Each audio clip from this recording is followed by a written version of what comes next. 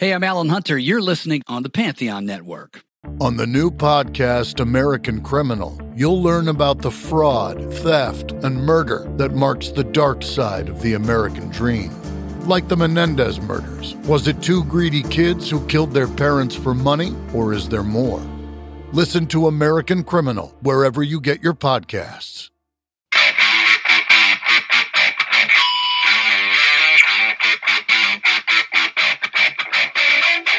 Hey out there, rock and rollers. Welcome to the 139th episode of the Ugly American Werewolf in London Rock Podcast, brought to you by me, your host, Mac B. the Wolf, and I will be joined as usual by my partner in crime and cohort, Gary Action Jackson from the East Coast of the United States of America. And it's called the Ugly American Werewolf in London, folks. Yeah, I know. It's called that because I used to live in London. And I started the podcast from London, and I was talking about being an American over there, getting used to the culture, hunting down all these amazing historic spots all around London where the biggest bands in history have played and partied and made music history, and that was a lot of fun. But then eventually I had to move to Amsterdam for a bit. Didn't really get a fair shake at Amsterdam, wasn't even really there 6 months, and we had to move back to America. However, when I was in Amsterdam, I didn't know we were going to be moving back so soon, bought some tickets to some great shows over there. And of course, some of those I had to end up selling because I can't just go back to Amsterdam every time I've got tickets to a show. But one really stood out. Now, I know you guys who've listened to us for a while know that I went to the Metallica shows the first two nights of the M72 World Tour in Amsterdam, and that was a blast. What's that? Episodes 127 and 128, I believe. But there was another one that really stood out, and that's Iron Maiden. The fact of the matter is, Action Jackson had never seen Iron Maiden before in his life, which is terrible for a 50-year-old. They've toured so much, figured he'd have a chance. And I've seen him 6 times, and I've had tickets to see him like 4 or 5 other times that fell through for one reason or another. So I was anxious to see him again, but I wanted Jackson to see him. And because he bought his ticket to come over to visit before I left Amsterdam, I said, all right, well, no, we've still got to do this thing. So I said, yeah, I'll meet you there, man. I've still got the tickets. Let's go. I not only had tickets to Amsterdam, but also Antwerp 2 nights later. So that's what this show was about, is me and Jackson meeting up in Amsterdam to see his first ever Iron Maiden show at the Ziggo Dome. And then 2 nights later, we go to Antwerp at the Sport Palace to see them again on the Days of Future Past tour, where they're not only playing a lot of stuff from the new album Senjutsu, but they're playing a lot of stuff from the Somewhere in Time album, which is personally, for me and Jackson, our favorite Iron Maiden album. So this is the perfect show to go see. And we're going to tell you all about the details of it, get into both nights, and to help us do so, we're going to have one of the USA's resident Iron Maiden experts and passionate fans. It's Steve from Uncle Steve's Iron Maiden Zone, a great podcast talking about all things Maiden. I've guested on there before talking about my Maiden story, and we talked about this show coming up that I was really excited about. So thanks to Steve. He's kind of our interviewer here. He's going to walk us through what he wants to know, what he thinks the Iron Maiden fans out there will want to know. So we really appreciate Steve coming on and doing this. We're talking about both shows and something really amazing that happened after the Antwerp show. You'll hear all about that here coming up here real soon. Just a little bit of business first. We always mention we are proud members of the Pantheon Podcast Network, a network of about 100 different shows. All topics of music. There's definitely something in there for everyone. You can check them out at pantheonpodcast.com or at pantheonpods on social media. And of course, to our amazing sponsor, Rare Vinyl. Guys, Rare Vinyl is one of the greatest distributors of classic records, memorabilia in the world. They have over 250,000 items in stock. They ship all over the world. They have a 5-star rating from Trustpilot. And they've been doing this for 40 years. And if you find something that you love on there, lots of heavy-duty Iron Maiden collectors out there, go find some European stuff. Go find some Japanese stuff. Find something you love, and then use code UGLY, UGLY. When you check out, you're going to save yourself 10%. Doesn't have to be Iron Maiden. Everything they've got in stock, whatever you buy. You buy one record for $25, you buy 3 box sets for $1,000. Put in code UGLY, you're going to save yourself 10%. Now back to Iron Maiden. This was, I think, the 7th and 8th times that I'd seen Iron Maiden in my life.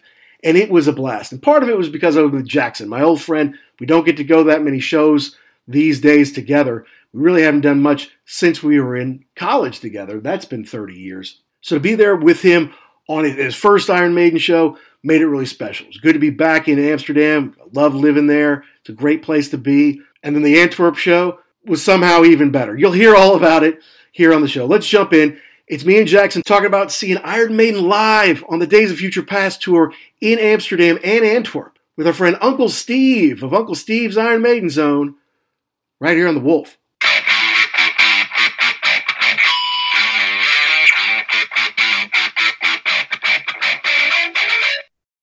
Hey, Pantheon listeners, Christian Swain here. You caught me just finishing up some editing on Getting Real with John and Beth. I want to share my first experience with Factor Meals for you. I think you'll find this interesting because I bet the same thing happens to you. I had just received my first shipment from Factor Meals the other day, and I was excited to try one of the prepared restaurant quality meals for myself. Anyway, I was working away and noticed it was very late, and it was my night to make dinner.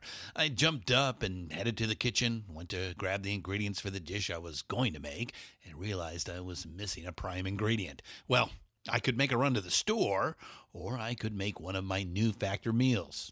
Actually, the choice was easy. I grabbed a cavatappi, an Italian-style pork ragu with garlic broccoli, heated the oven per instructions, and minutes later was enjoying a very delicious, nutritious, and dietitian-approved meal. It really was everything Factor Meals said it would be. No prep, no mess meals. Factor Meals are 100% ready to heat and eat. Take it from me and head to factormeals.com/Pantheon50 and use the code Pantheon50 to get 50% off. That's factormeals.com/Pantheon50 and use the code Pantheon50 to get 50% off. So here we are, back from Europe, back from a whirlwind tour of Europe, where we returned to my old hometown of Amsterdam there, but also got to take Jackson to his first ever Iron Maiden show and have a bunch of fun adventures along the way. And to help us kind of relive these memories properly and put them in context is the resident American Iron Maiden expert. It's Steve of Uncle Steve's Iron Maiden Zone, the top Iron Maiden podcast around. Steve, thank you for joining us. Thank you for talking with us about my, 7th and 8th, I guess, Iron Maiden shows, but Jackson's first and second. Thank you for the welcome. I don't know if I'm the resident expert, but I'm a resident. There you go. And you just answered one of my questions, because that was the very first question I had. I was going to ask Mac how many shows you had attended. So you've seen 7 or 8, you said. Yeah, because I went over that list when I was on your show in the spring. Right. You know, I made the list of all the shows I made, and then all the shows I had tickets to and didn't make. Right. So I went back through there and I counted. No, Amsterdam was number 7, and Antwerp was number 8.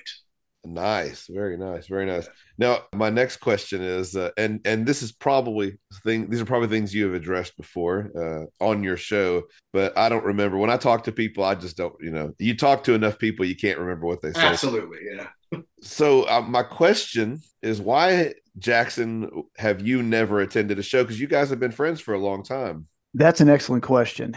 I think it was a timing deal. And we kind of moved away from each other after college. And then I got married, had a kid, and I lived in San Antonio, Texas for a long time, which is a big rock and roll metal town. But I just kind of got out of that. I didn't really have any friends that were into that kind of music.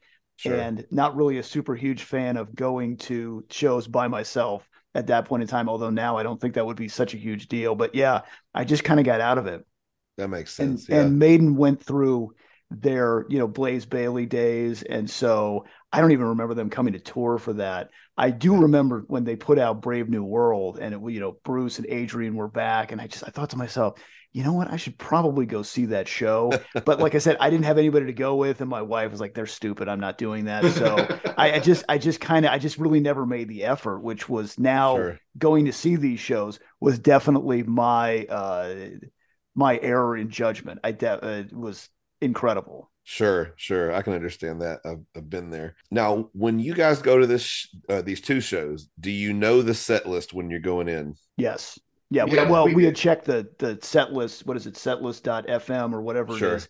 So, I mean, we were pretty sure we knew what the set list was. Okay. And it's consistent every night. They don't really mix it up. I mean, they haven't even switched anything out yet. Usually at some point they might say, okay, this could be going better. Why don't we put something else in at this point? But it's I mean, since they've been doing this since May, I think the set list's been exactly the same every time. Yeah, I think the days of them when they started the original Somewhere in Time tour and they did like the first night, I think they did the Loneliness of the Long Distance Runner. I think they did it once and realized that's not going to work. I think those days are kind of gone. I think they kind of have everything rehearsed so well. But Right. either way, I saw the Legacy of the Beast tour and I went in not knowing as much as possible. I knew a couple of them that were going to be there. And it's hard to do these days. It's practically impossible, Yeah. Especially doing a podcast, being on social media. You know how that is. It's Maiden themselves were putting the set list out the night it came on. So That's right. Yeah. I mean, Now, even sitting in the crowd, people be like, "Oh, I can't wait till they play this." Oh, yeah. Hey, man, I'm not trying to hear that. Right. Yeah, I had on my show, I've got a guy, he's my official politician, and he went into the show without knowing. And I told him, he would ask me questions. And one of the things I told him, I said, whatever you do, I said, don't go look at the t-shirts before either. Because if you do, they've got Hell on Earth on a t-shirt. They've got Alexander the Great. They've got Stranger in a Strange Land. They've got all the things that, surprises. So now you said you guys attended was it the O2 show or did you go to I know Amsterdam was one of, what was the other show? After Antwerp. Amsterdam was Antwerp. Yeah. Okay. No. Okay. Yeah. And so how far removed are you from these shows right now? Is it about a week now? Yeah, it was today's Monday, and the first one was Tuesday night, and the second one was Thursday night last week. So, not quite a week, like 4 days, 6 days in there. Yeah. So who opened the shows? The Raven Age. What did you guys think of them? They were really, really loud. It was insane. Like when we got there, the doors, like you had to go into, open the door and get into the deal, and we could hear them through that. They were really loud. Sure. We were kind of talking about that a little bit. It's not really the kind of music that we're into, only because we don't like the King Kong vocals. Gotcha. Okay. Yeah, when Maiden, Bruce, he's got probably one of the greatest, if not the greatest voice in metal history. Yeah, These guys, it's just not the same thing. Sure. Now, have either of you guys seen bootlegs of the original Somewhere in Time tour? No. Well, no, because it's shocking that they never made like an official one. But I guess they had already spent all that money to do Live After Death, the big video and all that. So then they decided not to do it. And with like the inflatable hands coming up at the end of the stage or whatever, because we've seen the videos, but I've never really watched the bootlegs of that show. Yeah, I never have either. But you're right. With Live After Death, they didn't. And I think they've learned that error of their ways since then, because they did record Seventh Son. So that's right. And then now every album practically they do that. So I think probably Bruce is better off that way, because that Stranger in a Strange Land video is where you got to see his space pirate outfit, I guess. And I think he's definitely said that was it. That was a miss as far as the wardrobe department went. Yeah. So this next question is specifically for you, Jackson, because the Wolfman here has seen this 7 times. What were your thoughts when Dr. Doctor started playing? I knew we were getting close. I knew that was the beginning. And I'm actually really kind of happy that they do that, because as soon as I can't remember what they were playing before that, but they kind of cut it short. And then they went into Dr. Doctor, and everybody knew, okay, here we go. This is going to start it. And then I knew that they were going to do some Blade Runner stuff after that. But yeah, that was like, you knew, okay, now it's time to, because you're kind of looking around saying, okay, how many people are here? What does this look like? But as soon as that comes on, pay attention. The show is going to start. Doctor, doctor, please. Don't you know I just can't rest? Doctor, doctor, please. Don't you know I'm going fast? It's only just... Yeah, and it's almost like a song from the set list, because people in the crowd are all singing along with that as well. Yes. Yeah. So, was it War Pigs they played at the last before that? Because I'm trying to remember. I think they played War Pigs.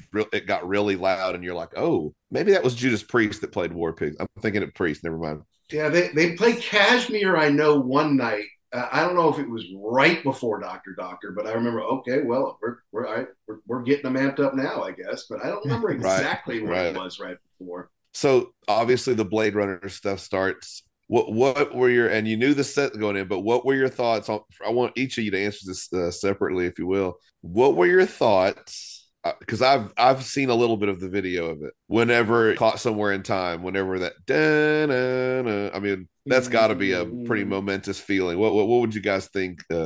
Jackson, you first. What did you think? This is your first show. Caught Somewhere in Time is the first song you ever hear Iron Maiden play live. What are you thinking when it just kicks in and the music just starts before they run on? Well, it's kind of a little bit of background here. I was excited when they announced this to begin with, because Somewhere in Time is probably my favorite record. Oh, okay. That they did for a couple different reasons, but so I was excited that they were gonna get into that. But yeah, that's an iconic intro to it. Even though I knew the very beginning part wasn't going to be live, because that's what they do. They play a little bit and then they come, when the song actually really starts, they come running out on stage. But yeah, it was like, I've heard that so many times. It's a great way to start the record, and it's a great way to start the show.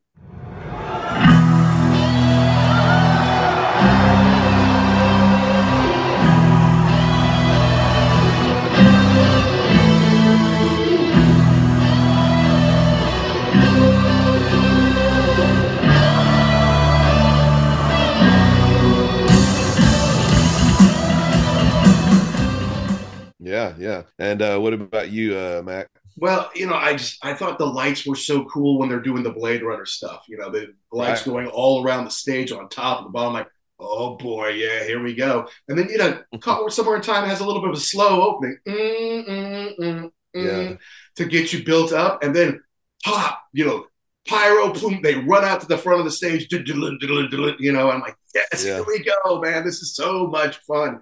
And I was just excited because Jackson was there. I don't know. I guess we both have this passion. We've both been friends for so long. I don't know. It just means more to me to be with him than to be by myself or to be with some rookie or someone who doesn't care that much. Sure. Not to mention, I just love it because I've seen so many great bands. I'm like, I know these are about the best live band you're ever going to see. And, 10 seconds in, like, here's the proof. Look at them go, man. It's awesome. Well, and that was kind of the I don't want to say apprehension, but kind of a little bit in the back of my mind, like, he's hyped this up so much. But in the past, talking about going to shows, but then when we decided to do this and now we're walking in, I'm like, oh man, I hope this, lives up to what I built it up in my head. And 2 seconds into it, no, it was as soon as they hit the stage. I mean, the sound is so awesome. Yeah. That they're so tight when they come out. They're so excited to be there. It's fantastic. And the crowd is just, frothing at the mouth to get the show started. It was awesome. Well, another question I have for Jackson here, because I can remember seeing, like, say, Kiss in 1996 with the makeup on. First time for me to see the original band. Yeah. Were there tears shed? It was like, I can't believe this is actually happening. Because we've talked about it so many times, and then we planned this trip. There was the whole thing with Mac was living in Amsterdam, then he wasn't, and like, is this going to happen? And we got it together, and to have it actually come to fruition, it was almost like it almost kind of stopped for a minute, like everything stopped. And sure. Like, this is actually happening. It's actually happening. It's not a plan. It's not a dream anymore. This is actually happening. So right. It was, it was very surreal and definitely lived up to all the hype. Very nice. Very nice. So one question I have is I don't know if you guys are, how much you've seen or heard about, but Nico was getting a lot of, there was a lot of talk about Nico and his playing, because Caught Somewhere in Time is probably not an easy song for a 30-year-old drummer, let alone a 70-year-old drummer. Right. And I know I was one that was kind of like, hearing the first couple of shows, I was like, wow, he's missing a step here. You can really hear the differences. But as it's went on, it sounds like it's got a lot better personally. So what did you guys think anything of it, or was it just so great you didn't even care? I'm going to let you handle that one, Matt, because you thought you saw something there. Yeah. So so sonically, Steve, I didn't catch anything bad or anything going on with Nico. And you're right. Like when they first start, you're so excited, you're like, you're not worried about it. Right. But in those first couple of songs, again, I didn't hear anything way off, but I saw Steve go back to Nico and stand right in front of it. Kind of like, okay, this is the beat we're on, or this is the rhythm, not what you're doing. This is what we're supposed to do. And you know how Nico was usually Mr. Happy, big smile and all that kind of stuff. on the video, I can see Steve standing in front of him, like intently, kind of showing him what to do. And then he doesn't have that famous Nico smile on his face. It's like he was really working. Okay. He was Sure. really intent and focused on trying to get it right. And I talked to Sure. Jackson about it after the show. He's like, I didn't hear it. I'm like, honestly, I didn't either, but I think Harris did.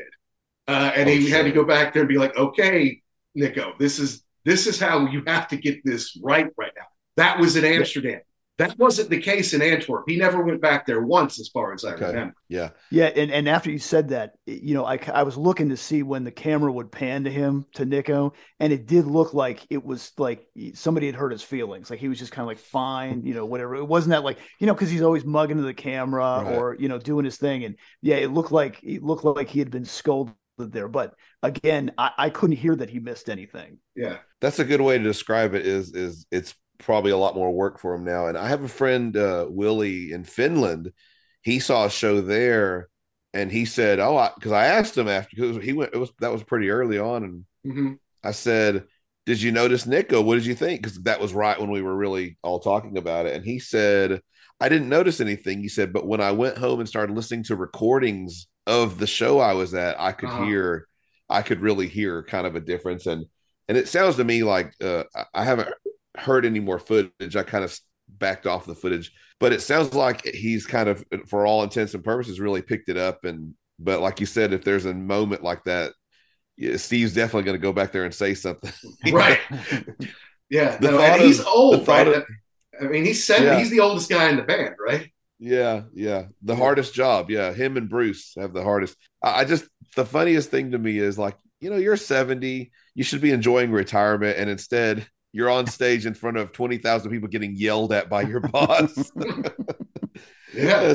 It's kind of funny to me. So something I've read on Twitter, I just wanted to ask you guys, because I haven't heard how this happened or if it happened, or I've heard it happened, but I haven't heard how. They said that Bruce teased Deja Vu somehow during a show recently. Did he do that during your show? The song Deja Vu, did he tease it in any way? Yeah. What was this? It was something about how he was doing the crowd work, blah blah blah, and it's like, it was days of future past. Sure. We've done this, blah blah blah. It's like Deja Vu. That's another song we have, but we're not doing it tonight, or something like that. He mentioned that. It was like he mentioned it in Amsterdam, but he didn't mention it in Antwerp. But it was something like that. Like he said that. He said the title, but then backed off. So yeah, there was a few years ago. I don't know if you guys ever saw the footage where it was. I don't know how many years ago this was it, but they were doing. It had to have been on the Legacy of the Beast tour, and they were doing the Klansman. And there's the bit where he says, "We can't let them take anymore. We can't let them take anymore. We're the land of the free." But then he changed it one night, and he started going, "We can't let them take anymore. We can't let them take anymore. Alexander the Great." And it was I believe it was in Greece when he did it. And okay. It has been, like I said, that's been on the Legacy tour, but because he goes, we're going to try something different, and when he did it was just like everyone going, okay, when's this ever going to happen? When are they really going to play and then of course we're going to go over the set list here in just a sec. So you guys actually saw this. Let's see what we got. So I have the set list here, and I'll go over it real quick, and I want to get you guys' thoughts as we go through here, I guess. So obviously you've talked about Caught Somewhere in Time. So they did a second song with Stranger in a Strange Land. You guys must like that one, right? Love it. Love that. Love the bass beat. It's a little bit slow, and I think maybe that's why they took it out of the set, but I love that song, and it's awesome. I think they put the Stranger in a Strange Land and Riding on the Wall in order, because Caught Somewhere in Time is such a fast-paced song that it was a chance for Nico to kind of catch his breath. Oh, okay. Yeah. That's what I thought. How was Adrian's guitar solo in there in Stranger? Fantastic. Yeah. Adrian was, and we talked about this. We were on in Antwerp. We were on, and I'm sorry, in Amsterdam. We were on the Yannick side, and so he comes out and he's throwing his leg up on the amp and mugging to the crowd. And sure, I love Dave. He played awesome also, but the bottom line is that Adrian is the lead guitarist in this band. Man. Yeah, sure. yeah. We were talking about how getting Bruce back for Brave New World was huge for the band. But what might have been bigger was getting Adrian back, man. Yeah. His songwriting, his lead guitar, even his backup vocals lend to these songs. And then when you kind of go through some of these, obviously he was big on the Somewhere in Time album, but the stuff that they did in addition to Senjutsu and Somewhere in Time, when you think about The Prisoner, that's very Adrian, The Trooper he was big on, and then there's the two, Fear of the Dark and Iron Maiden, which maybe he wasn't a part of when they made them, but right. Still the rest of it, it's very, very Adrian centric, and his solos are the best on most all the songs they play. Yeah, I think all three of them are, have definitely great soloing, but yeah, Adrian's to me stand out a little bit more. I like the bite that he has on his. Which side were you on? You said you were on Yannick's on the one side, but at the other show, where were you at? We were on the complete opposite side. So we were on the Dave cool. / Adrian side for Antwerp. That's cool. That's very cool. Yeah. To see both sides of that. So then they went into Writing on the Wall, Days of Future Past. And how was Days of Future Past? How'd that one go? How'd that one sound? I thought it was great. I thought that was killer, to be honest with you. Everyone knows Writing on the Wall. It was the big single. They had the killer video. Bruce even played it at his one-man show with both Jackson and I. And you saw him too, right, Steve? Yes, I saw that, yes. Yeah, so we've all heard that, and it's been out for a couple of years. We've heard the whole album, sure, but that one's already kind of drilled in there. I thought Days of Future Past was one that I had kind of, I don't know if forgotten about is the right word, but it was just good to not know it by heart. And then it comes in and it's like, oh yeah, this is really pretty awesome. It's not as big a runner as some of the others are, but I think it's very melodic and it's not super long. And again, Adrian's bit is perfect. Right. Let's see. Then they went into Time Machine, which I personally, Somewhere in Time's the album I came in on, as a fan. Okay. I started Live After Death was out when I became a fan, but of course, Somewhere in Time was probably the first studio album I had. Wow. But I think I would want to hear a couple of the Somewhere in Time songs, but I would probably want to hear more of the new ones. I know we kind of differ on that. Actually, no, because part of the attraction too was the fact that both Mac and I really do like Senjutsu. It's a solid album, and the stuff that they picked were really good. Yeah. I was a little I'll get to that question in a minute here. Okay. So Time Machine I thought was really cool because I think one of the best musical sections from the whole album is they know that there's that part where it goes into and it's just a very cool musical section. It's a little bit of I'm trying to remember what someone called it. They said it gave them a weird vibe, that musical section, but I love it. Of course, they played The Prisoner, which was the first time I believe since the 2013 or so when they did that Seventh Sun tour, which I loved ever since I saw 12 Wasted Years. And they told the story about getting McGowan's permission to use his voice on the track. And then they showed the video. I'm like, well, this is an awesome song. Why wasn't this a single? Or why wasn't this bigger? And then, to see Adrian do it. And in Antwerp, Bruce actually kind of ran over because he's on the riser that goes all around the sides and behind Nico, right? Sure. Yeah, the riser is kind of a U-shaped thing or, box shape. But he's like, Mr. Smith. And he ran behind him. He's like, yes, Mr. Smith, so he could let Adrian do that. Man, this is so good. Yeah. Now, the next song they played Death of the Celts, and I was wondering, I was surprised that they played Death of the Celts. Why is that? Because it's slower? No, because of the three longer tracks, I was expecting the Parchment over that. Okay. But I got to say, I think that's I love the bass intro on it. Yeah. And there's actually a video right now of the band called The Cure. And their bass player was at the end of one of their songs, apparently, plays the intro to Death of the Celts. He plays that bass solo thing. Really? So, yeah, I have a friend that is a huge fan, and he said they played three shows in LA. He went to two of them. The third show, the one he didn't go to, the guy does the Death of the Celts bass intro. So, no way.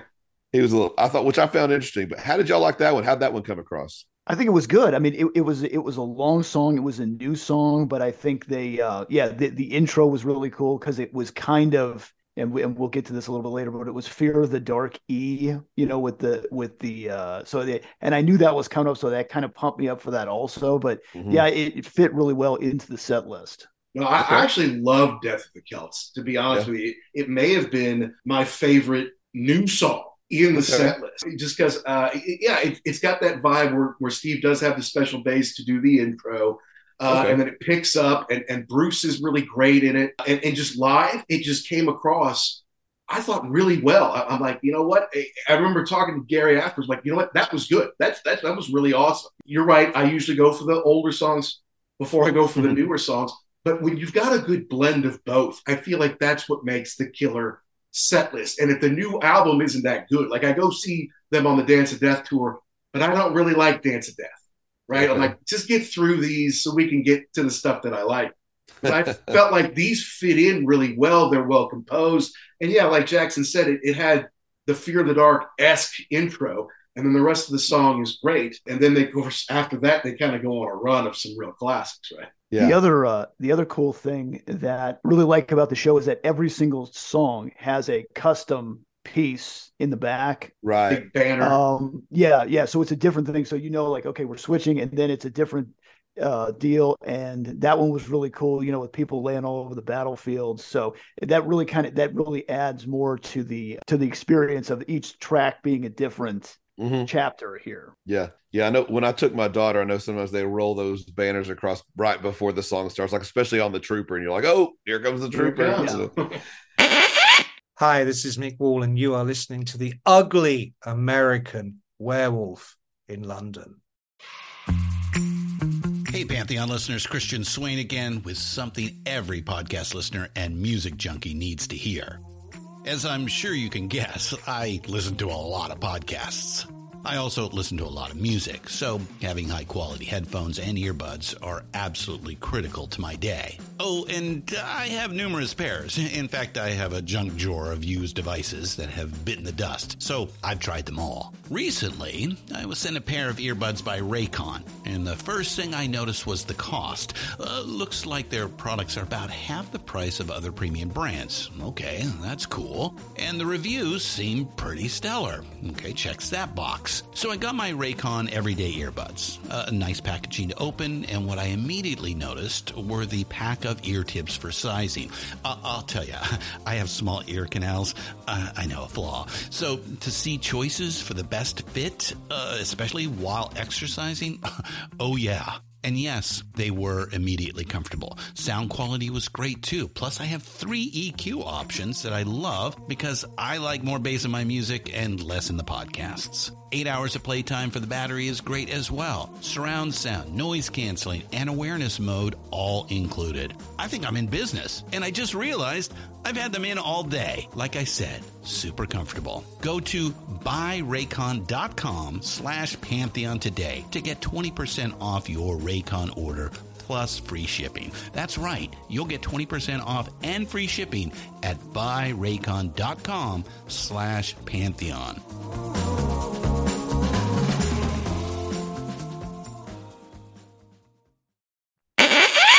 So they did Can I Play with Madness next? What did you guys think of that live? Because how did they start it? Did they start it with the 1 2 1 2 3 4 bit, or did they do a cymbal hit? How'd they do that one? They did Bruce did a little bit of crowd work, and he was talking about how, what was it? Something, Monty Python was in this. And then, I think it was the cymbal intro and then into the song. Okay. I've never liked when they do it with the a 1, a 2. I'm like, no, you're Iron Maiden. Stop. Exactly. I think they heard you on that because they did not do that. And it turned out great. I mean, that's kind of where we came in, was our buddy Rob lent us the Seventh Son record when we were freshmen, when we were living together. And I'm like, damn, this is good. And of course, that was kind of the single, the short one on there. And again, Adrian was great on it. I'm like, damn, this is fun, man. This is so much fun. I'm so glad we get to do this together. Yeah. And I don't mean to sound surprised when you give me your answers, because I know you've already given them all to me. Some people will go, oh, well, my feelings. Like I'll talk to them on Twitter. Oh, my feelings on this. I told you this. I'm going, don't worry about that, man. You're not the only person I talk to. And I don't have the greatest memory. I mean, but it's song lyrics is what I have up here. I don't have, Yeah, that's right. Yeah. Plus, the listener doesn't know everything we know, so let's let's make it for this them. Is true. Right? This is true. Yeah. So Can I Play with Madness goes into Heaven Can Wait, and I'll be honest, when I saw that 1 2 there, I was like, that's probably when I would, and I don't even drink. That's probably when I would want to go get a beer. I like those songs. I like "Can I Play with Madness" as a song on the album. I'm not a big fan of it live because I think they struggle. You've got multi-layered Bruce on the chorus in the album, and then live you've got Steve Harris and Adrian trying to pull it off, and I just don't think they do very well. But either way, and plus it's a Seventh Son song, and you're doing a Somewhere in Time tour. Put Deja Vu in there. I hear you.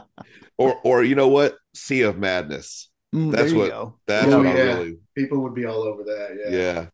But they did Heaven Can Wait. Did they pull anybody on stage for Heaven Can Wait for the whoa whoa whoa part? No, The like fans? back in the day when the crew used to come out there, you even see Smallwood out there, Yeah. singing along.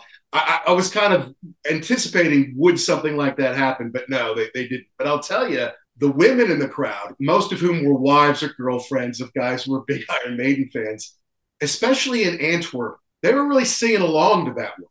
I don't know if that was a bigger hit in Europe than it was in America, but they were, Heaven Can Wait. They kind of like that. And then the whoa, of course, the crowd was way into that. So, Sure. yeah, the female audience really perked up on Heaven Can Wait. I can tell you that. That's interesting. Yeah, I thought so too. The female crowd, that's just something that didn't used to happen. with Iron Maiden. Now after Heaven Can Wait, obviously the Maiden does something they've literally never done. They played a brand new song from an album that's 30 years old, a song they never played live. So what was there any kind of, did Bruce intro the song, or did they just kind of have it fade into that, my son, ask for thyself another kingdom? How did that go? Yeah, I think that's what it was. Yeah, Okay. it faded out, and then they went into the spoken intro. I don't remember him doing any intro to this. No. That's exactly what they ran the spoken intro from the song itself. Yeah. Sure.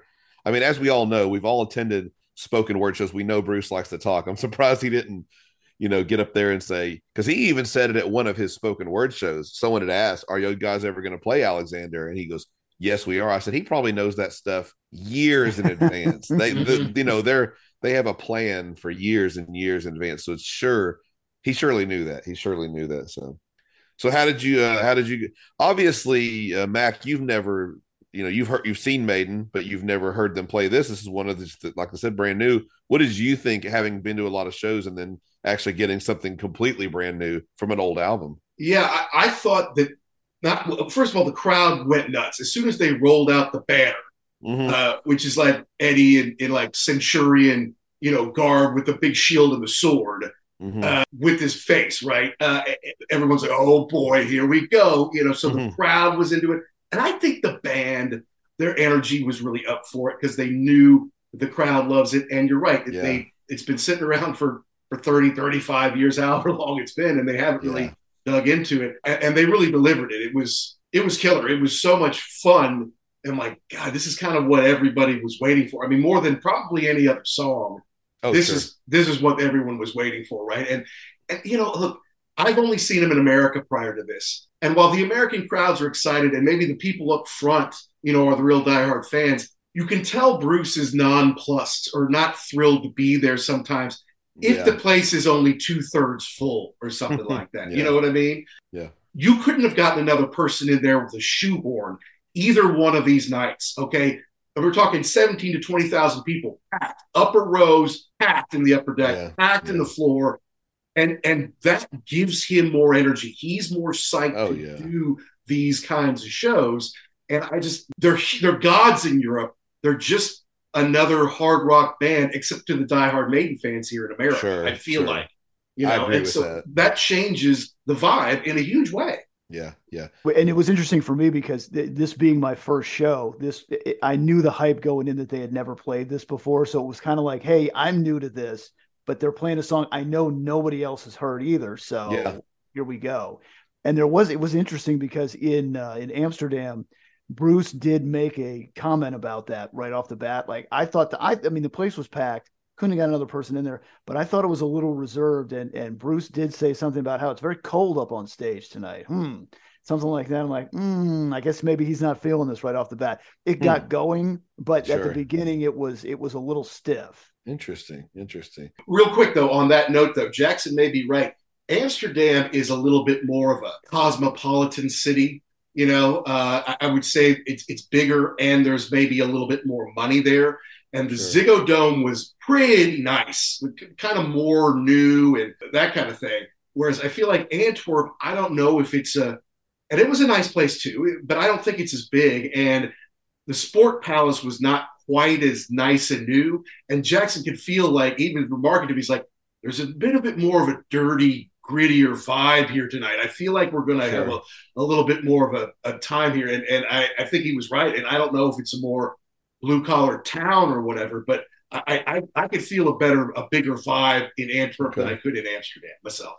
Yeah, I think that, I mean, even I don't know what the seating capacity was one to the other, but it seemed like in Antwerp, everybody was more on top of each other. So it was really more of a compact place.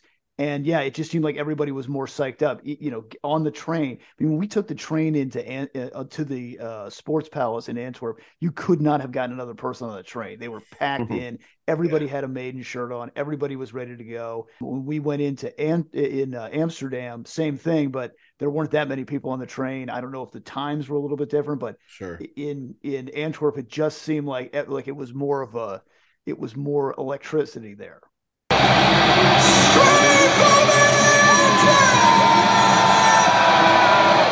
And I didn't ask this, but you guys did have seats. You were not in like the pit area or anything, right? That is correct. And I didn't think that was still a thing. It's not in the United States really, but it is there. And woo-ha, were there people packed in on top of each other. Yes, I've seen some of that. And I'll sit a little further back to avoid the pit, because I'm just like, I want to have a seat. I want to be able to have my own little piece Space. Of property.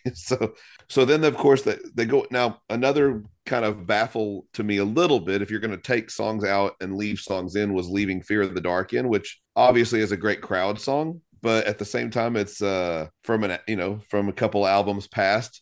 You think you could have left something else in or brought something else in. But either way, Fear of the Dark's a great crowd song. I never get tired of hearing that one live. I'm sure in Europe, I'm sure the crowd was probably a whole lot better, because like I totally agree with you on the American crowd.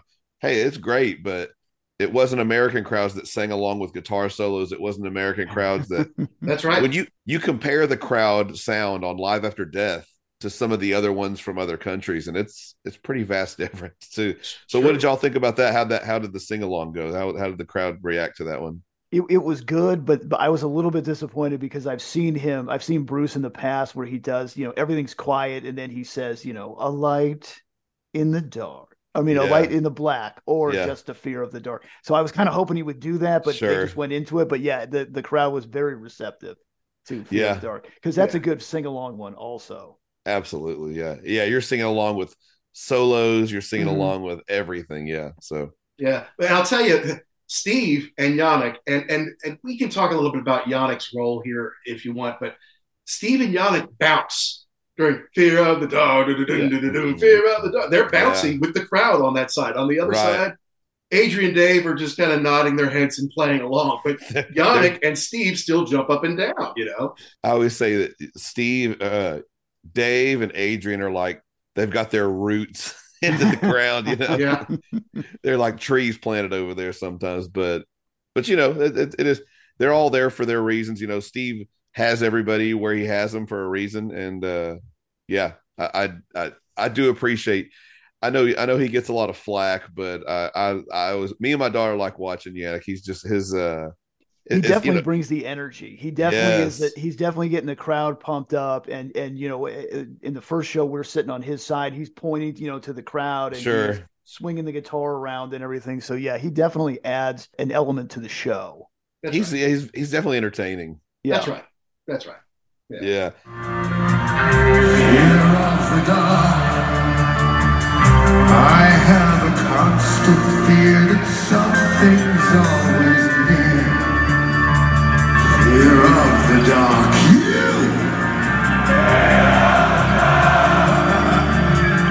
I have a phobia. Someone's always there.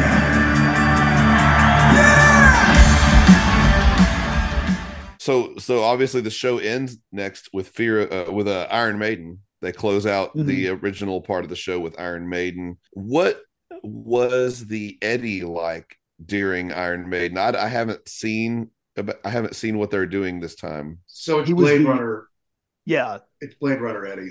Okay, kind of like the album cover guy then. That's right. Okay. Well, but What? I think didn't he have the hat on? And Well, there was coat? two. First, like in Caught Somewhere in Time, they had hat on Blade Runner Eddie. Oh, that's come right. out. That's right. Yeah. But for Iron Maiden, it was more like cover shot yeah. Oh, with his cool. gun.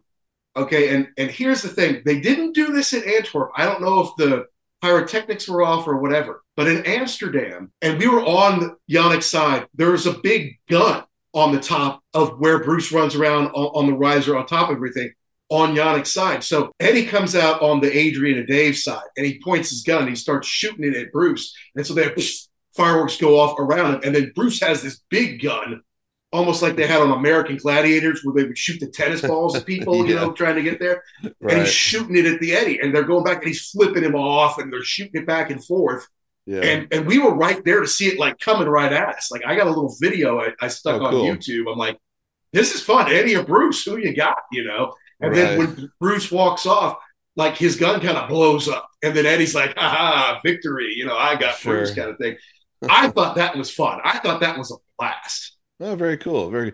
I know. I'm trying to remember what it was on the last tour. Well, we saw the second part of the Legacy tour, and it was a little bit different because Bruce. I'm trying to remember which song it was. He came out and he had a gun and he was doing some shooting or something like that, and acting like he was shooting. I can't remember which song that was, but it's funny because Bruce is very theatrical, so it's just kind of he hams it up. Were there a lot of costume changes? One of my co-hosts was not a fan of all the Legacy of the Beast costume changes. Not really. He had he came out in pants, a shirt, and a coat, and then the coat came off. And then I think he had a vest on at one point in time. But yeah, it was kind of like it was the same outfit. He was just in kind of different configurations. Okay. He didn't go in and do the change It wasn't for the trooper. He didn't have the red coat on or anything like that. So the encore, they go off, they come back on stage, and they open the encore with Hell on Earth, which is the album closer from Senjutsu. So did Steve come straight out and start playing it? Was he by himself? Was the whole band out there? How did that go? They all came running out on that one, but my problem with this song is that there was not enough pyro for this. Okay. one.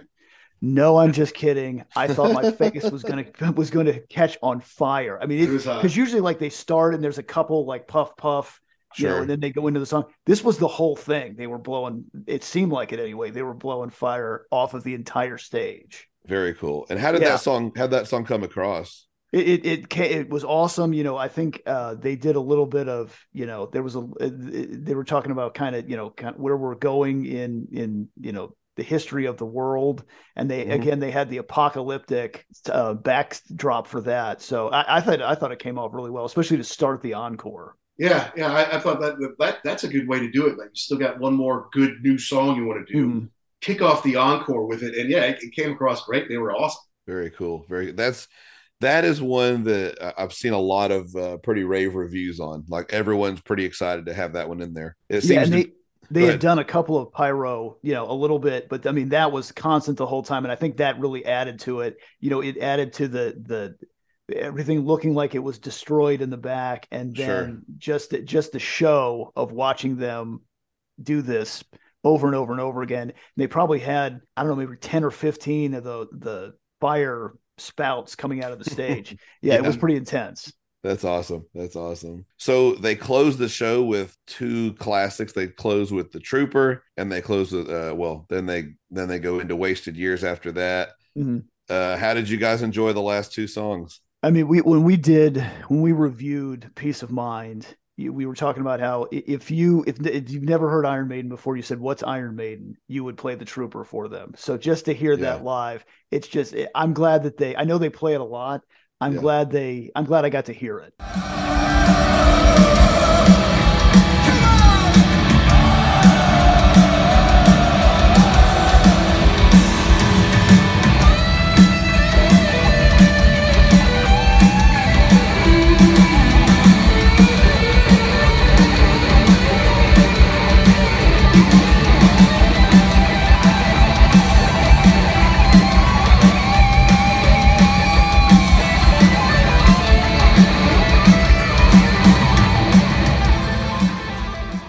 I could never get tired of that one either. Yeah, exactly. And I'm like, it's just Jackson's first show. Obviously, they're not going to play every favorite song, that you're going to have. But I'm like, I'm just glad they played that one for him. And at that point, I was so psyched. I was having such a good time. And then they play that, and like, it's not like it dampens your mood, right? It's like, yeah, right. Yeah. It's so much fun. I'm like, yeah, it was great. I was just like, I'm so glad Jackson's here to see this, and I'm here with him. And the crowd was just digging it, man. It was awesome. That's awesome. And then Wasted Years, I guess, did y'all hear any flubs anywhere in the show? I know you said that you caught Steve going back there and reprimanding Nico, but did you hear anything where did the band sound like they were missing anywhere? Or? Not that I could hear. I mean, if you go, and I don't know, I'm not the audio engineer or anything, but I didn't hear a missed note. I didn't hear anybody start a different song, or there wasn't that like, wait a minute, you're a measure ahead or something like that. I didn't see any of that. Well, on Wasted Years, I don't say there were flubs necessarily. I will say you didn't play it. Adrian didn't necessarily play it exactly like you hear it on the album. Okay, he maybe took some license. This is my solo. This is my song, and he'll play it just a little bit differently. It wasn't like it was bad. It was like, oh, he's screwing this up or anything like that. And in Amsterdam, he kind of announced like every time we play this song, Bruce was like, it's the best effing night of our lives. Every time we play this song. And then they got into it, and it's off and running. And then we were having such a blast in Antwerp. The show was so much fun. We had these two American guys from Atlanta sitting behind us who were maybe our age or a little bit older. And we were starting high-fiving them after certain songs. And it's like, when this came out, it was euphoric. It was like, God, because this is honestly, like Jackson said, this is about our favorite Maiden album. And if I had to pick my favorite song off the album, I guess it's this one. I guess it's Wasted Years. I love the intro. I love Adrian's solo in it. And, the story is a simple one, but it's someone who I used to travel for work all the time and sometimes pass my wife in the airport, because she was doing the same thing. And like, we wouldn't see each other for 2 weeks. And I'm like, yeah, let's get away from the wasted years of being on the road. When are we going to have our life together? I don't know. It just kind of hits home as much as ever now to me, I guess.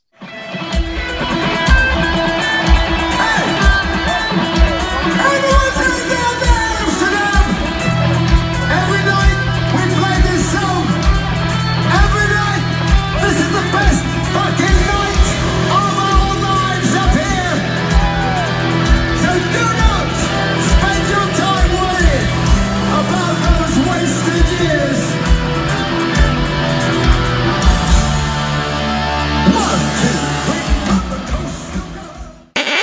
Hey, this is Scott Holiday from the Rival Sons. You're listening to The Ugly American Werewolf in London. Hey, it's Kaylee Cuoco for Priceline. Ready to go to your happy place for a happy price? Well, why didn't you say so? Just download the Priceline app right now and save up to 60% on hotels. So whether it's Cousin Kevin's Kazoo Concert in Kansas City, go Kevin, or Becky's Bachelorette Bash in Bermuda, you never have to miss a trip ever again. So download the Priceline app today. Your savings are waiting. Go to your happy place for a happy price. Go to your happy price, Priceline. Did y'all hang around while Always Look on the Bright Side of Life played at the end of the show? No. Max got his concert agenda, and it's just like, if you don't leave now, you're never going to leave. So we bounced out of there and jumped on a train. Did y'all get any shirts? Yes. Yeah, I'm wearing mine. Okay. Which one is I'm trying to... Sorry, yeah, I'm a little far away. It's basically, it's Eddie in his Blade Runner hat. Yeah, Stranger in a Strange Land. And then on the back, it has like all the European dates from May through August, which is pretty cool. And I got the one that's half Somewhere in Time, Eddie, and half Senjutsu put together. Oh, nice. Yeah, nice. So it's pretty cool. It is cool. Very cool. Very cool. So out of the set list, what were there any changes you would have made if you could have? Jackson, you first. Oh, geez. I'm gonna say not really, because I really like the two new. I really like the new record, and I really like Somewhere in Time. I mean, like you said, you could have messed around. You could have put like Sea of Madness. You could have put Deja Vu. But I mean, to hear this stuff, I think they had just enough old stuff too. I love the set list, and it was interesting because Max said, "Well, you're basically seeing the same show twice." Sure. But my thing, and I thought about that, and my thing was, but it's like watching a movie again, where you say, okay, I'm going to see different things. The experience won't be as overwhelming with the lights and everything, so I can concentrate on the music. So yeah, I thought this was a really solid set list. Okay. What about you, Mac? Yeah, I loved it. I loved the set list. I thought it was awesome. I was so psyched for Jackson. Like, these are your first shows that you ever saw? Because, I saw them with Blaze at a club. It is my first show, and that's a pretty different set list. And I'm like, this is so awesome. And just the fact that they threw in The Prisoner. Fear of the Dark, I get, like you say, it's a big crowd pleaser. They kind of never don't do Fear of the Dark. They kind of never don't do Iron Maiden. And they do the Trooper quite a bit. So, getting The Prisoner I was totally psyched about that. And Can I Play with Madness? Would I have subbed out something else on Seventh Son for it? Probably so. But I did see them do that tour. What was that, 2011 or whenever that was, when Alice Cooper opened for them over here. Where they revisited, where they did about 6 of the songs, including the title track. So I'm like, I've kind of seen most of those anyway. So, maybe that I would switch out for something else from that album. But that's picking nits as far as I'm concerned. I would say this is the best set list of the 8 shows. Well, although this is 2 of the 8 shows. This is the best set list I've ever seen him do. Okay. I wrote down what I would have changed. I would have taken out Can I Play with Madness? I would have taken out Heaven Can Wait, and I would have taken out Riding on the Wall. And I would have included all new songs for him. I mean, obviously, if I could have got Sea of Madness, I would have taken. That's my favorite song from Somewhere in Time. But I hate that they took out Senjutsu, and I hate that they took out Stratego. Yeah, because I really like both of those. And Riding on the Wall is a good one, but I like those 2 better. And I just would have also wrote Lost in a Lost World, but I think I would have put in Senjutsu, Stratego, and Sea of Madness, so the 3 S's there to replace all 3 of those. But I like the whoa part, and like I said, Can I Play with Madness? It's hard for them to replicate all the vocals that happen, on the album sometimes. So okay, we got 3 more questions here. First one is, each one of you guys, I'll say Jackson, you first, since this was your first show. What was your favorite and least favorite song to hear from the show? Least favorite might be just, like I said, picking nits out. But which one of each of those was yours? Okay, so my favorite song, it either had to be Stranger in a Strange Land, or it had to be Wasted Years, because those are my 2 favorites off of that. And Stranger in a Strange Land, just because that bass at the beginning is it's awesome. And then probably the one that I would have taken, or the one that I was disappointed about, it might have been Can I Play with Madness, because now that I'm thinking about it, you're right.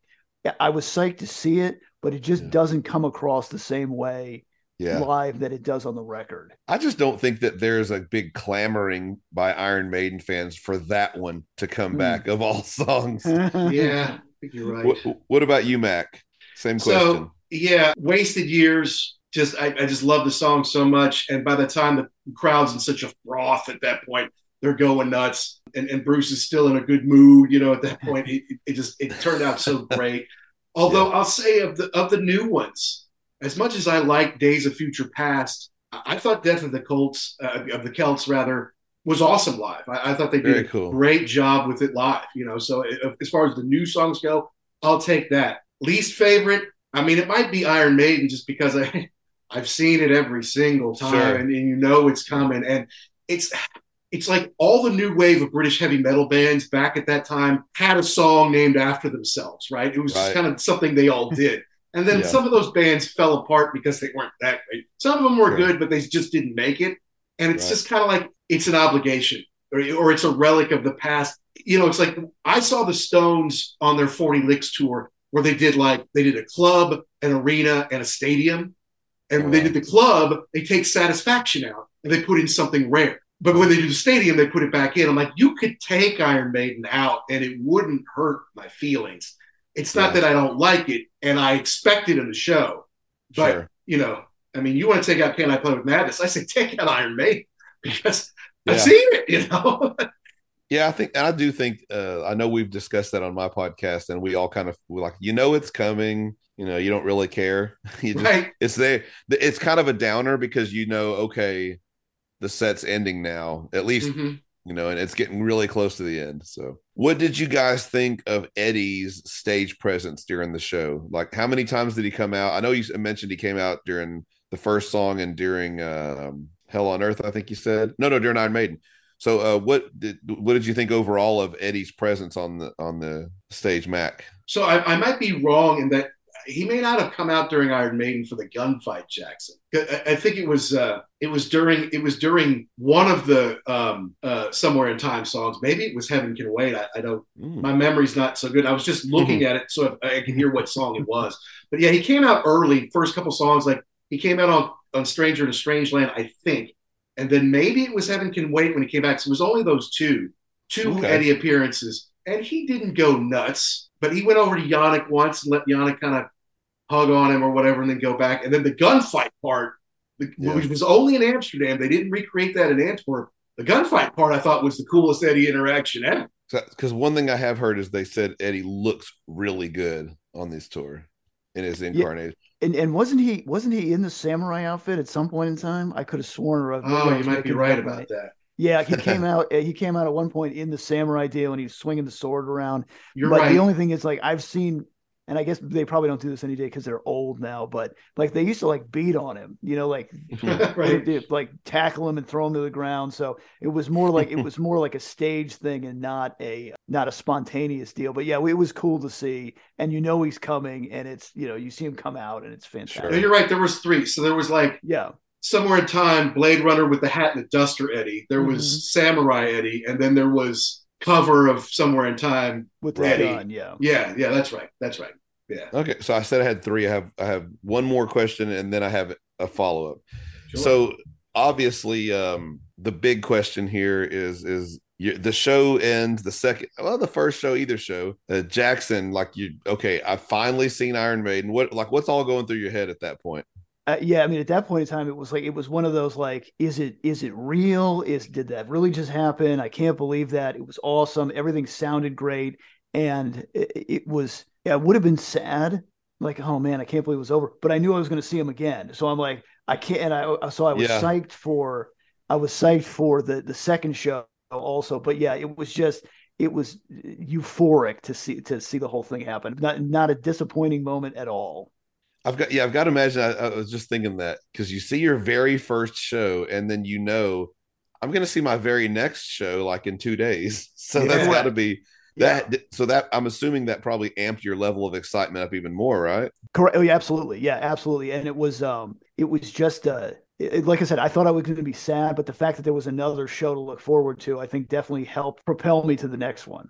Yeah, and I even asked it too because like when I went to see Metallica in Amsterdam in April, you see the first night, and then the next night it's going to be totally different, like all different songs, right? So I asked him, I'm like, well, I know it was awesome, but you're going to see basically the exact same show again. Is that a bummer? He's like, not at all. I cannot wait. And the second show was better. Yeah. When I saw the Legacy of the Beast show, the original one before COVID and all that stuff happened, and they only had one more show in the States. Like it was Dallas, and I believe it was San Antonio. And I remember that Legacy show was so good that I remember just thinking, I've got to, and I didn't get to, but I was thinking, is there any way I can possibly get down and see this next show? Because it was so amazing. Now, one other question for Jackson before I hit the last question is, I assume at this point that you're not going to miss any more Maiden shows when they come your way. Absolutely not. And I wouldn't, if they're doing what they're doing now, it would be like another Legacy of the Beast tour, I would imagine. And so, yeah, I would absolutely go and see that. Hell, even if they said they were going to do this exact same set again. Yeah. I'd see it. Yeah, sure. And just because the energy that they have, I mean, they've been doing this, and that's what I told my wife. I'm like, they've been doing this since 1981, 82, something like that. And maybe you could say, 83, 84 when they did the World Slavery Tour. That was the big one. But I mean, to come out there every night and still have the same amount of of energy and the same amount of appreciation for the crowd. Like Mac was saying, he said every night is the greatest night. It doesn't seem like they're resting on their laurels. Like they really enjoy being out there and playing. That's a really good point, because you 40 years into a career. I mean, I work with guys that have been doing their job for 40 years sometimes, and they don't have the same fervor for their job that Iron Maiden does. Of course, they're not probably getting the adulation either. So That's right. So the last question is, and this is not related to the show, but I'm sure Mac will know why I'm asking this. But afterwards, after the show, I believe it's the second show, you go back to the hotel, you decide, hey, let's go to the bar, let's have a drink, let's talk about this, let's whatever. And from what I understand, you saw a couple of familiar faces in the bar. So we get back, amped up, don't want to go to bed. Let's just have a drink. Is the bar open? And first of all, we basically walked back. Like the sports palace is a couple miles away, and and that train was such a mess getting in there. I'm like, I'm not getting back on that train and being squished in like a sardine. Mm-hmm. Let's just walk. It's only a couple miles, and we're psyched. We're hyped. Let's just do it. So we're kind of get all the way back and like, okay, I'm thirsty. Let's get to the bar. We saw these folks from Atlanta. It was like a mom and a dad, and I think the dad's a guitar player in a band in America. And then they had their 14-year-old daughter, Amelia. It was Nicole, Gary, and Amelia was 14 years old. And this is like her 20th Iron Maiden show. Like, wow, this girl's awesome. She has a great life. But they came back, and I'm like, okay, I got to run to the bathroom. And Amelia was like, Bruce. Well, now I like Bruce too, honey. She's like, no, Bruce. Like we walked right past him. Wow. Yeah. So and then you go, Jackson. I was going to say, so Max, like, I had to go to the bathroom. I'm like, okay, fine. And the way it worked was that you kind of had to go down a flight of stairs, and I'm like, there's got to be another bathroom somewhere. I don't feel like doing all of that. So and I had a couple of beers, so I'm Mr. like, hey, I own this place, so I'm just gonna blah. So I walk past the bar, and there's a hallway down there, and I'm like, oh, these are just rooms. All of a sudden, so I stop to turn around and go back the other way. Guy comes around the corner. It's Steve Harris. And you want to talk about like instantly, like, well, bam, I'm awake. Let's go. He's going to walk past me. And I'm like, I can't. I just say, Steve. And he turns around. And it's like that, like, oh God, what is this going to be? I stuck my hand out and I just said, hey man, you guys kicked ass tonight. Really appreciate it. Thank you so much. And he's like, oh, cheers, mate. And he walked past.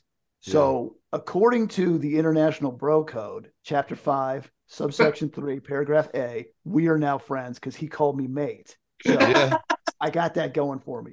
So he walks by and I'm freaking out. I am freaking out. That is a flex. Oh, just that I can't believe he walked right past me. Oh my God.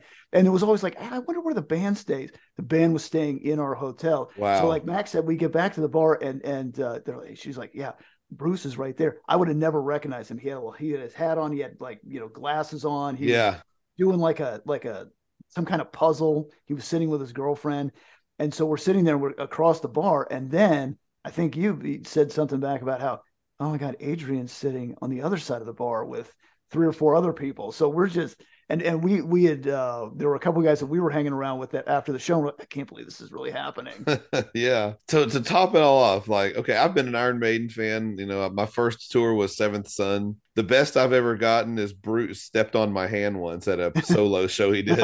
Awesome. You go to 2 shows and you get to have a handshake and get called mate by Steve Harris. That's awesome. So, Mac, you're sitting at the bar waiting for him to come back, right? So we get our place in the bar, and it turns out we're across the bar from Bruce. So he's on the other side over there. And it's like, it's just us. It's Bruce and his girlfriend. It's Adrian and his family, because he's got like his wife or girlfriend, and then like some kids. I assume that they were his children. And then it's the 2 of us, and eventually a couple guys come and hang out with us, and that's it.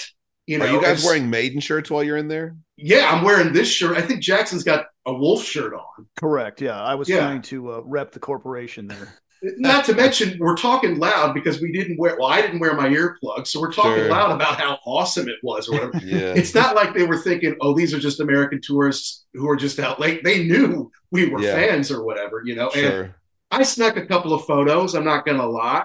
I snuck a photo of Adrian drinking his wine, and apparently he didn't like the first glass of wine they brought him. And she's like, can you bring him something else he doesn't like? Because, of course, the bartender hooked him up or whatever. And Bruce is just sitting over there working.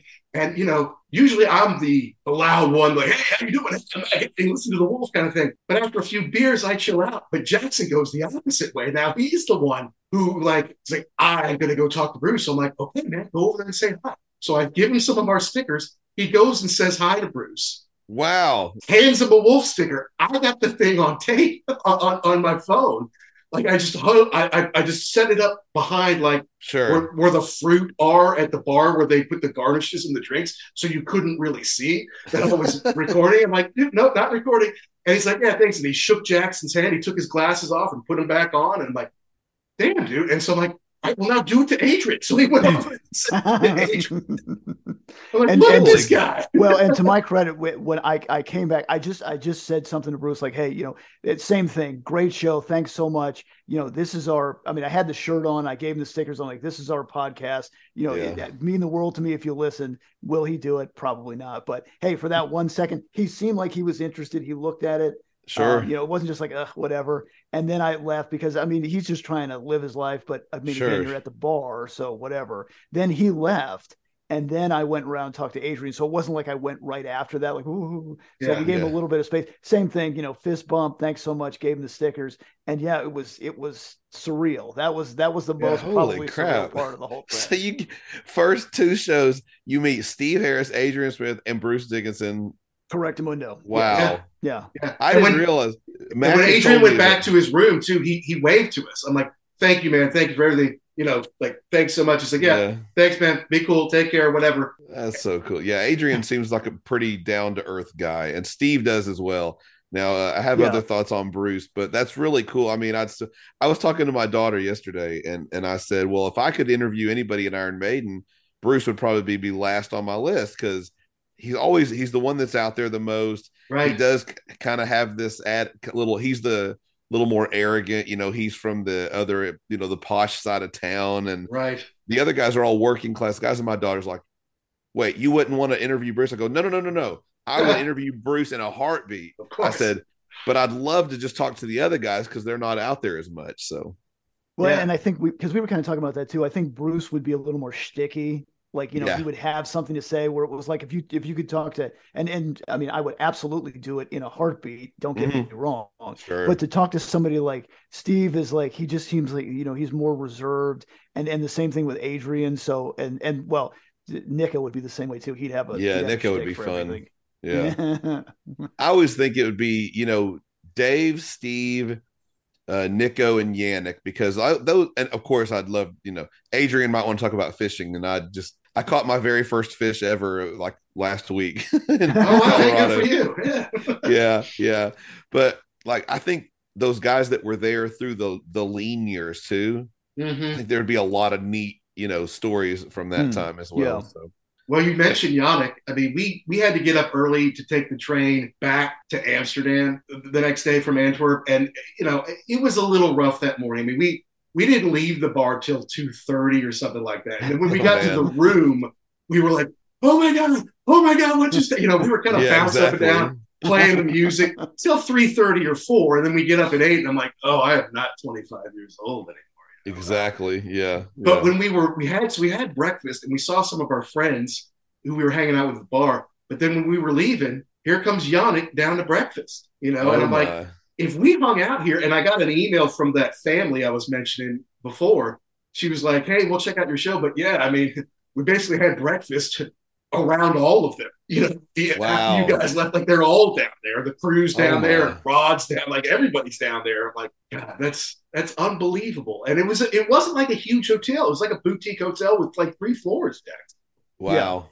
Y'all just picked the right hotel. Yeah, clearly. Yeah, that was my wife. She picked out that she's like, oh yeah, you guys are going there. Here, stay here. And so A+ to her because that was a home run. Wow. Yeah. What a way to end. That's a whirlwind trip, and then get to meet half the band on top of it. Wow. So y'all didn't say anything to Yannick though, right? No, because that was one of those things where the place was packed. Okay, he was trying to get his breakfast. It's gonna get coffee. We're walking out. It's like, hey man, I didn't want to. assume. The bar thing was a little bit different because, like we were saying, we were the only people there, and it was late. Sure. So I didn't feel as bad about like getting up in front of everybody. But yeah, at breakfast time when you're just trying to get yourself together, then I'm not messing with that. But yeah, what a way to end that. I mean, you can't really. That's the cherry on top right there. Absolutely, yeah. It was an unbelievable. amazing trip. Yeah, it was fantastic. And that's awesome. Like, now, Jackson, now what do we do? Where do we go from here? You know, we even started to look like, well, they're in Spain over the weekend. Should we change our flights? Yeah, we can fit one more in. Yeah. I was spent, man. I basically slept like 17 hours yesterday. Okay, it took it out of me to do all that and then get back here, because then you got to be up for 24 hours because I can't sleep on the plane and blah blah blah. Right. But that's I have wild. no regrets. Yeah. What a like you said, what a way to end it. You know, I mean, you really can't beat that. I don't think so. It just, everything fell into place. Great shows, great set list, you know, great stories to tell. So really appreciate you coming on to kind of guide us through this also. That's the part of the story I did not know. Max sent me a little bit of like a couple of pictures like, hey, look, we saw Bruce over there. And I thought, oh, okay, well, they took a couple pictures. They said, oh, there's Adrian. Oh, cool. Wow. But here I am walking down the hall. Hey, Steve Harris, nice to meet you. Oh my God. That's so wild. I had a chance to meet Steve. He was here in what would have been February or maybe the beginning of March of 2020. He was here with British Lion, and, you know, he was always doing meet and greets. Mm-hmm. I had went to a show, like 2 shows the weekend before. So I thought, I'm just not gonna be able to hit that show because my wife will get upset.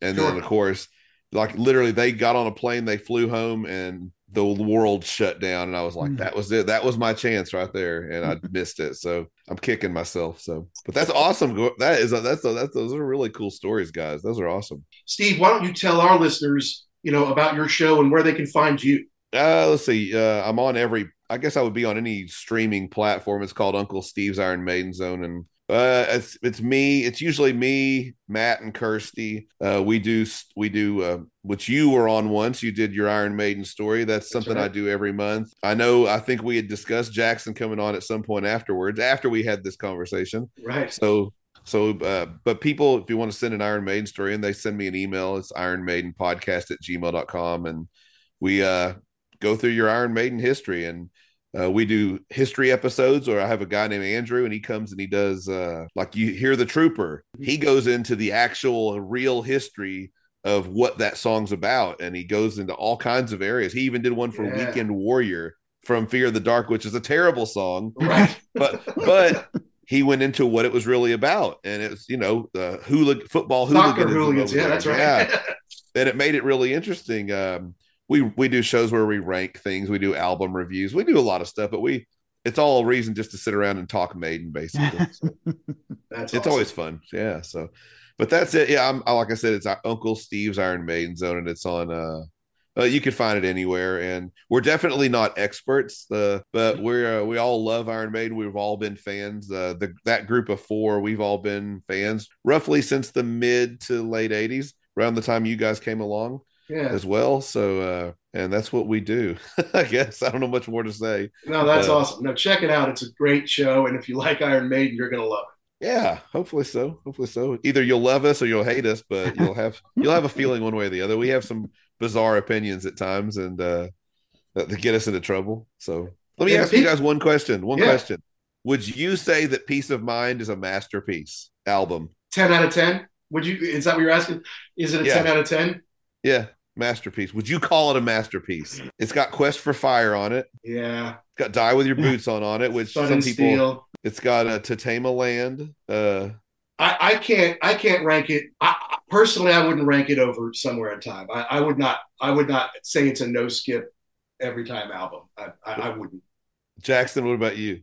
I think I'm in the same boat. Okay. We reviewed that, and, you know, we went into especially Where Eagles Dare. It's like, you know what? The more you listen to that, the intro's cool, and then it kind of gets a little bit. But I mean, it's a great album. But I would definitely rank others higher than that.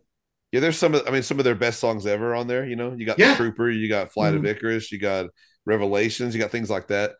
but it is what it is. But I have a guy that just pesters me about it, and so I just thought I'd throw it at y'all real fast. Can't give it a 10 out of 10, but it's a classic. It's a great one. Yeah, definitely. You got the Trooper on your album. It's kind of hard to argue against it too much. But I appreciate you guys having me on. No, thank you so much. Thank you, Steve.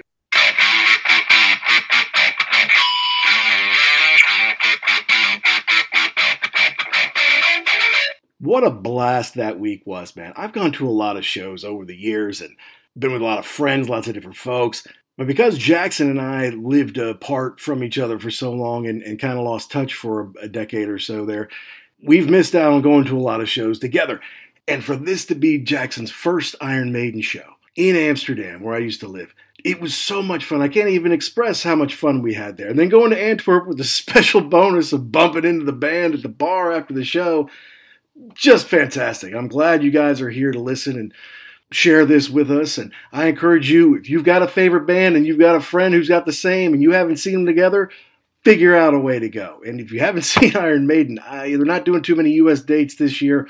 We'll see about what's to come, but you got to go and see Iron Maiden live. They're about the best live band I've ever seen, and they're still doing it, and it's still a lot of fun. And we thank Steve from Uncle Steve's Iron Maiden Zone for kind of being our interviewer, right? Asking the pointed questions that the Iron Maiden fans will want to hear the answers to. And a guy who's been to many, many shows himself, definitely check out his show. And you can follow him and us on Twitter, which is now called X. I don't know what Elon's doing there, but it's at @ugly_werewolf and at ActionJack72. Let us know about the albums, the bands, the concerts, the books, the rock properties you want to hear about. And we're on Instagram, and we're on Threads, and we're on YouTube. Maybe we're on Facebook. But please download and subscribe wherever you get your shows. And listen, guys, you want to do us a big favor? Go on wherever you get your shows, whether it's Apple or Spotify or Good Pods or any of the great platforms out there. Go in and give us a positive review. It just makes a huge difference when we're out there trying to find more rock and roll fans like you. And it'll help us get more guests, more fun things to talk about on the show. Thanks as always to Pantheon Pods, of which we're a proud member of that network of about 100 different music shows. And thank you to rarevinyl.com. Go to rarevinyl.com, guys. Use the code UGLY. You save 10% off your purchases. They've got all sorts of amazing stuff there, and they ship all over the world. So you want some rare Iron Maiden stuff, go to rarevinyl.com. Use code UGLY. Next week, what's coming next week? But before next week's show, we've actually got a pretty big surprise in store for you. Something we've been cooking up for months and months now, really probably over a year before we finally got ourselves together to do it. We're launching a new sidecast, and it's First Concert Memories. It's about the first time huge fans of a certain band went to see that band, and we've got 20 standard questions we're going to ask everybody as far as when it was, who you went with, opening act, sound quality, all the stuff you're going to want to know. It debuts August the 1st. Not going to tell you who it was. Let's just say they're part of the Pantheon network of shows, and they're two passionate guys who are about our age talking about the band they love the most. So stay tuned for that one. And until next time, to all you rock and rollers all around the world, be cool and stay safe.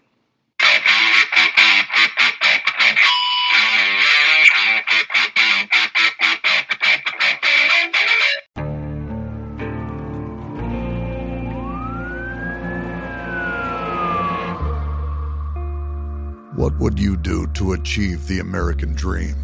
The big house, the happy family, the money. 911, what's your emergency? Would you put in the hours?